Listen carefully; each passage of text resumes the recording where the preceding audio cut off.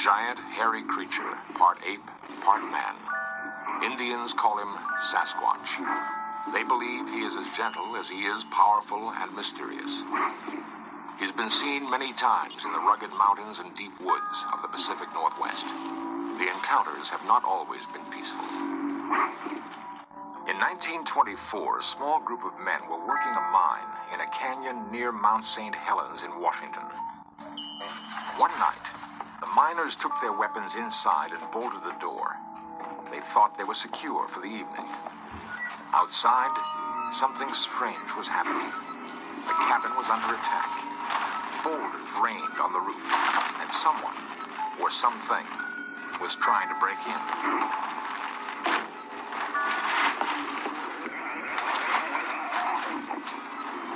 The miners later described their attackers as large, hairy apes. The siege lasted several hours.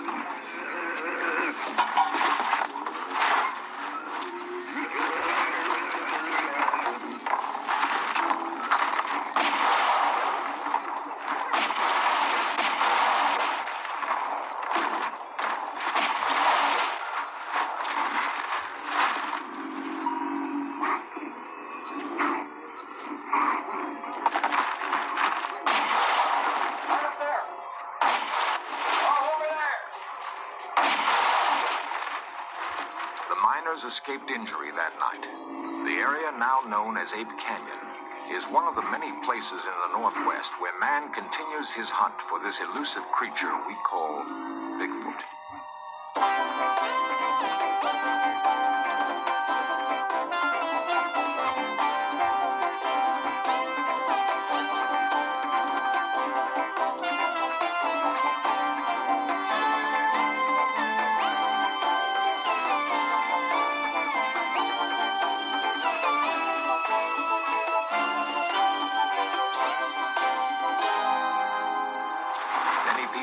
Believe in Bigfoot, but a lot of people do, and some of them feel they must kill it to prove it exists.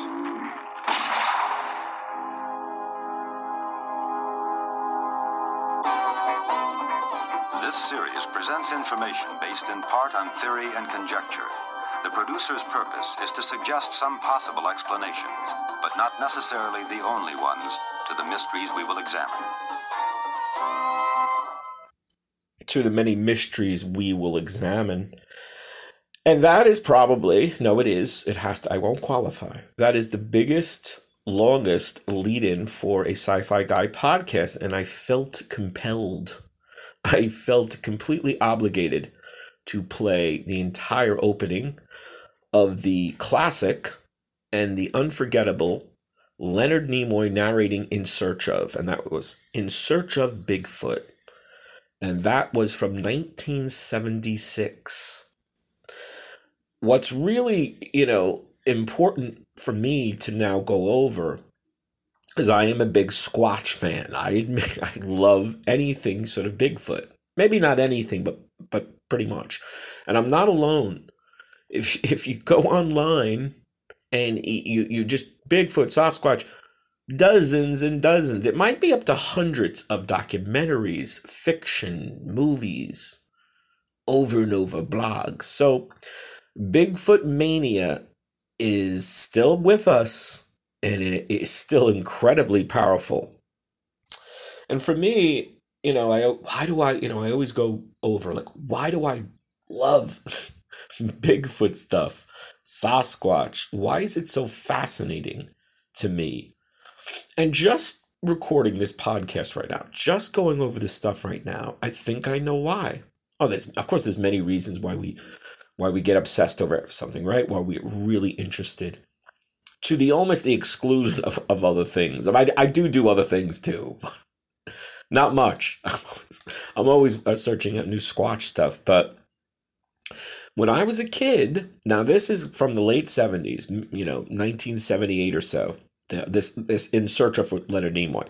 That was the shit, boy. That was the show to watch. If you liked anything mysterious and you wanted to go in search of, And that music, how is that opening music? That thing, it's one of my favorite theme songs of all time because, it gives you that wonder, that mystery we're going to examine. And it's just a catchy tune. It's really a catchy song. And so, again, the idea of me being a child in the 70s, watching In Search Of, and you didn't have, literally 100, 200 channels and platforms and streaming today. You had like maybe 6, maybe 10 PBS if you throw in the syndicated Channel 9, 5, and 11. The point is, I would watch that. And then, and this is what really occurred to me, Bigfoot, Sasquatch on The $6 Million Man and The Bionic Woman. 2 of my favorite shows as a child. So 2 of my favorite action, adventure, science fiction shows, and they had on Squatch. They brought on the Big B. And Steve Austin and Jamie Summers, they hung around with the Big B, with Bigfoot, with Sasquatch. They had a native guy in there, in the episode goes, Sasquatch. And I was like, oh, they call him, what a cool name. So, many reasons why we love things, right? But for me, I guess it was the 70s were really the Bigfoot decade when he came, bursting into the scene more in pop culture, I think. And now, it's his power has not lessened. It just has not. I recommended without much, I think, success. One of the greatest, and I'll be on record now, it's called Bigfoot Revealed a Flash of Beauty. Bigfoot Revealed a Flash of Beauty. It is excellent. It might be the greatest Bigfoot documentary of all time. Obviously, the Patterson-Gimlin footage, the silent. I mean, that's that's still the Holy Grail, and the Old Testament, the Bible of Bigfoot. But in terms of new modern documentaries, I think it's about 4 or 5 years old. Bigfoot Revealed a Flash of Beauty. It's excellent, and cinematography, everything about that production is first rate. And I just looked it up now. A Flash of Beauty, Bigfoot Revealed presents interviews from researchers and eyewitnesses. The film covers historical accounts of Bigfoot, the significance within the indigenous cultures, and the emotional impact of a Bigfoot experience. So I guess bringing up A Flash of Beauty, Bigfoot Revealed, is really a great focal point for our episode today. Is why should we care? And, I ask in the write-up, in the text for the podcast, is why should we care about something which still isn't proven? Now, and that's a big, element to all of this. Really, the gorilla in the room, the Bigfoot in the room. And I acknowledge, of course, it has not been proven. And it might not, they, of course, Sasquatch, Bigfoot, this Gigantopithecus, sort of, you could say, man gorilla, missing link, whatever. Maybe they don't exist. I'm open to that. In fact, the more you think about it, especially like they say, even with, say, UFOs or, craft and aliens, we have all these, tech devices. I do most of my podcasting, I do internal mics of my laptops, or I do it on my cell phone. And each day we go out into the world and we all have, camcorders now and audio recorders and top cameras in our pocket all the time. And so why aren't you getting pictures? One of the things from a lot of these documentaries, which is such an important aspect that most people don't really, calculate, is that, I don't know what the psychological term is, but when you are, for lack of a better word or term that I can handle right now and give up to you, is fight or flight. When you are in a situation where you are being threatened or you feel you're being threatened, you either flee, you get your ass out of there, or you fight, you stay and either try to, overcome the obstacle, the enemy, what have you. This is the way the mind works, the way our survival mechanisms for hundreds of thousands of years, if not millions of years, how we've survived as a species. So when you're in a situation where you see a quote unquote Bigfoot, you see this creature, how many people are going to, take out their cell phones? How many people are going to whip out that phone or camera? Some, and there are lots of now little weird, fuzzy, blurry photos and videos. I'm not impressed by a lot of them. There is one or two that look really authentic. It's very dark. You can barely see, the shape. But this creature is moving. Maybe it is a man in a suit. It's certainly not a bear. Again, I can't name the photographers here, the videographers. But you can see a big, large, dark, hairy creature booking in the forest, in the trees, up a hill, this one. And it's really memorable. And, there's no way it's a bear or anything else. So, but the bottom line is, I'm trying to say about the import. What's the importance of this? And I think that, all these Bigfoot hunters and pursuers or aficionados is this mystery, this unknown, this creature, if it does exist, is so close to our species. It is so close to Homo sapiens, to our biology, our maybe genetic structure. If it walks on two legs like we do, if it, appears, people who have seen this creature, say 5 or 10 feet away, so close, are like, the face is so human. It's sort of hairy. It's certainly not, it's not going to win any beauty pageants, but it is humanesque, so to speak. It's humanoid. So if that's the case, and these dozens, if not hundreds of witnesses who have seen the creature close up are being honest or are not high or crazy or, hoaxers, there's some importance. There's definitely some importance here. And of course, we can talk about this. I could talk about it for many, many hours or days even. We have sort of limited time. I'll definitely want to schedule at least 1 or 2 more episodes. Maybe get a guest on. I'd love to interview Dr. Jeffrey Meldrum. And for you Sasquatch fans and aficionados, you know who I'm talking about. He's a respected college professor, and he believes Bigfoot exists. One of the things that is so convincing to him, he's an expert on primate locomotion, so humans and apes, chimpanzees, monkeys, gorillas, what have you, how primates and our species and our cousin species, how we walk, how we move.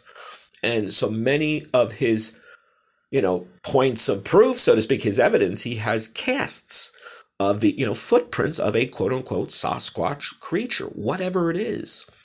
And one of the things that's so compelling is because since he's an expert on locomotion, when he looks at a cast, he's like, there's no way anyone could hoax this. Or in order to hoax something like this, you would have to be an expert like he is. And to me, the logic, the searing, uncompromising, compelling logic is, why will people continue to hoax?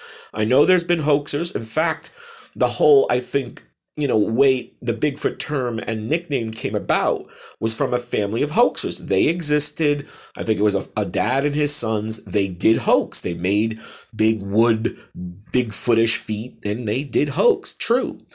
But my again, logical problem with this is, so people like this are still doing it. They keep on hoaxing, I guess.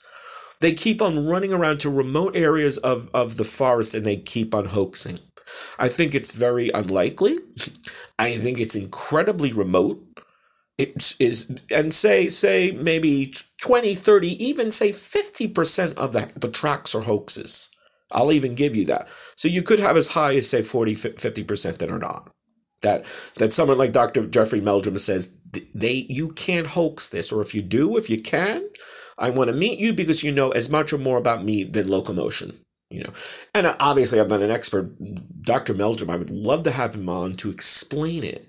The way he says the impressions, the weight. Like, for example, if you take a cast of a hoaxed foot, so to speak, a hoaxed footprint, it would be convincing to maybe you and I, civilians, but to him, when he does his measurements and his calculations, it wouldn't be, or it would be so close to him knowing it's a fake.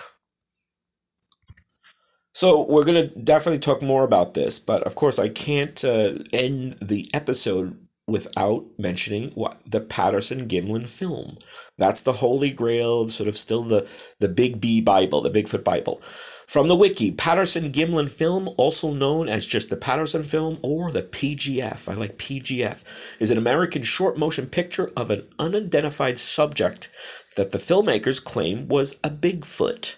The footage was shot in 1967 in Northern California and has since been subjected to many attempts to authenticate or debunk it. Now, this is the key. Has since been subjected to many attempts to authenticate or debunk. So no one has been able to properly debunk it definitively. All right, and then no one has been able to quote unquote authenticate it. And there's experts on either side, on both sides. Zoologists, biologists, like Dr. Meldrum. I think he's a kinesthesiologist or, locomotion expert. They even went to people like the late Stan Winston, who made, so many great special effects, Pumpkinhead, Predator. He even did Harry and the Hendersons, the Bigfoot film. I think he said, I'm pretty sure that he thinks it was maybe hoax, but it was a brilliant one. It was a brilliant suit. So, the footage was filmed alongside Bluff Creek, about 25 logging road miles northwest of Orleans, California. The filmmakers were Roger Patterson and Bob Gimlin. Patterson died in 1972 and maintained right to the end that the creature on the film was real, that he did not hoax it. Patterson's friend Gimlin has always denied being involved in any part of a hoax with Patterson. Gimlin has mostly avoided publicity, but in 2005, he started to give interviews. The film is 23.85 feet, and it runs about 59.5 seconds. Grover Krantz, an expert, believes that the event lasted 53 seconds, and they're talking about how long the film and the running time. And so I'm sure if you're listening to this, you're interested. You probably have seen, I don't know about you, I've seen it dozens and dozens, maybe hundreds of times, and it always fascinates me because whenever I watch it, I always see something maybe slightly new. And now with our technology, with the computers, with the digital cleanup tools that almost everyone has access to now, there's several. There's, I believe his name is M.K. Davis, and he's done an amazing, restoration of this and just cleaned it up totally. So you see so many details on this creature. And if it's a suit, wow, what a suit. You can see all these muscles bulging and walking and moving with this creature or man in a suit. So if it's a man in a suit, unbelievable work. If not, we got a creature on our hands. We got an unidentified Squatch. Want to thank you guys for listening, and I want to thank you for being Squatch fans like me, because if you're listening, you must be. And we'll get to the bottom. I hope we find out what if it really exists. One of the sad things and scary is one of the people in A Flash of Beauty, Bigfoot Revealed, says that the saddest part is that if we do prove it, so many people will go out to try to kill them. And I think that's really, of course, unsettling and very depressing. But you could argue right now people are out there. There's a documentary just about the hunters, just about guys going out to hunt Bigfoot. And none of them have been successful, but they keep trying. Again, thanks for listening. Thanks for being a Squatch fan. And go watch more Bigfoot docs because there's so many, you can't count them. We'll see you soon.